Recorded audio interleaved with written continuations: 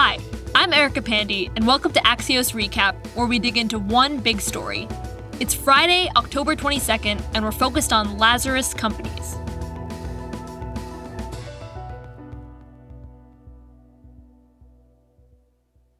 The pandemic hit thousands of firms across the country, especially those in the service sector. Hertz filed for bankruptcy, Airbnb laid off a quarter of its employees, and Netflix's stock fell 77% in 4 months. But there's something all of these companies have in common. They all came roaring back to life. WeWork is another example. After years of mismanaged leadership and near death at the beginning of the pandemic, the co-working company started trading on the stock market Thursday, and share prices are rising.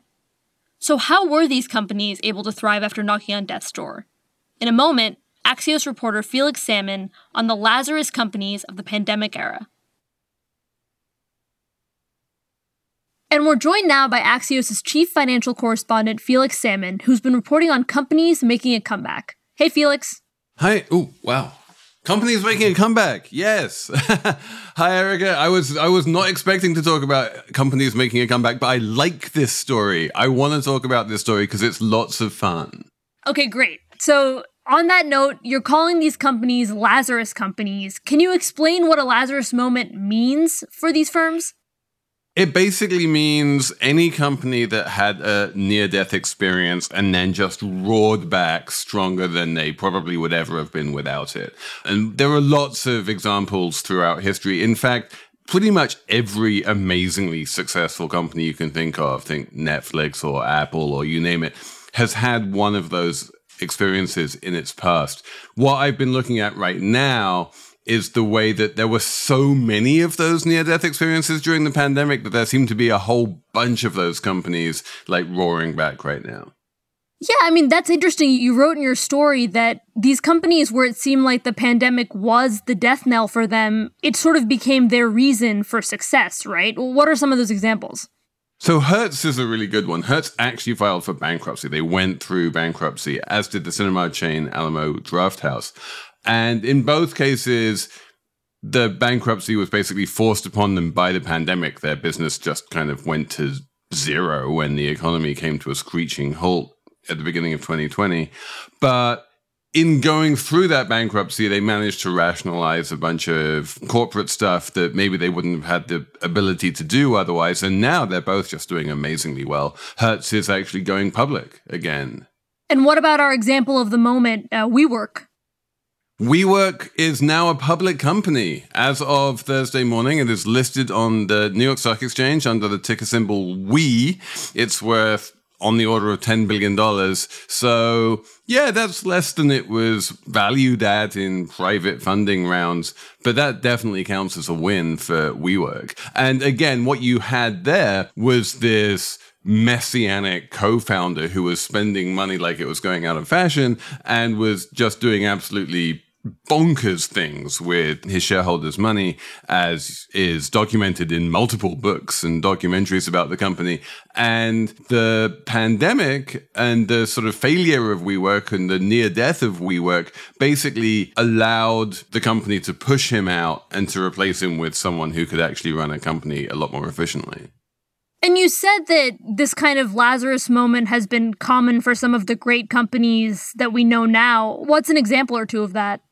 So as I say, Apple and Netflix are two really good examples. If you remember Netflix circa the Qwikster debacle when they decided to spin off their DVD by mail operation under a new brand called Qwikster, that resulted in a bunch of layoffs and a 77% fall in the stock price in the space of 4 months. If you remember Apple circa 1997, it was basically left for dead. No one thought it had any kind of future at all. Apple wound up getting so desperate that in a kind of Hail Mary last chance desperation move, they wound up hiring back Steve Jobs, the founders who they'd pushed out some years before. And as we all know, that turned out to have been the absolute stroke of genius, and it's been up and to the right ever since. And you say this Lazarus moment doesn't just happen for companies that are down in the dumps, right? I mean, what do they do in order to get this characteristic bounce back?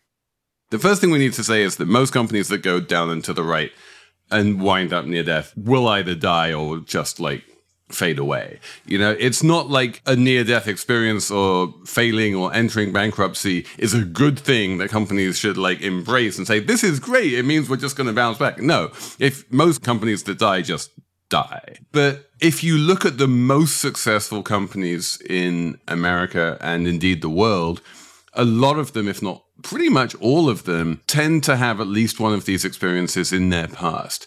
And what's interesting right now is that so many of those near-death experiences in the past are basically the same thing, which is the pandemic. What about the investors in some of these companies like WeWork and Hertz? Did they have faith that they were going to come back, or had they left them for dead too?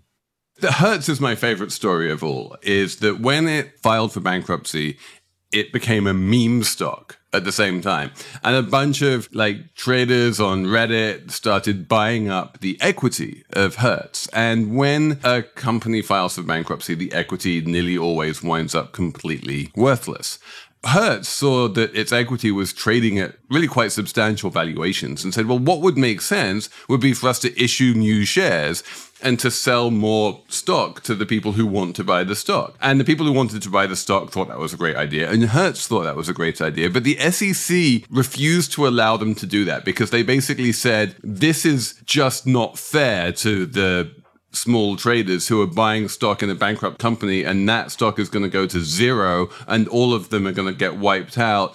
And even if they're willing buyers, you can't do that to those people. Turns out that if they had been able to sell that stock would be worth much more today. It would actually have been a good investment. The SEC was wrong with hindsight. When we look at what these companies did to bounce back, I mean, is there a pattern or any kind of common formula here, or did they all do very different things? The one thing which they all have in common is that the near-death experience prompted a reorganization and a rationalization and made the company more efficient. That's probably the commonality, which isn't to say that like any company that rationalizes and reorganizes is going to be successful. Like, no, most of them are still going to die, but it seems to be necessary if not sufficient. And what do we know about the road ahead for WeWork now that it's finally hit the stock market?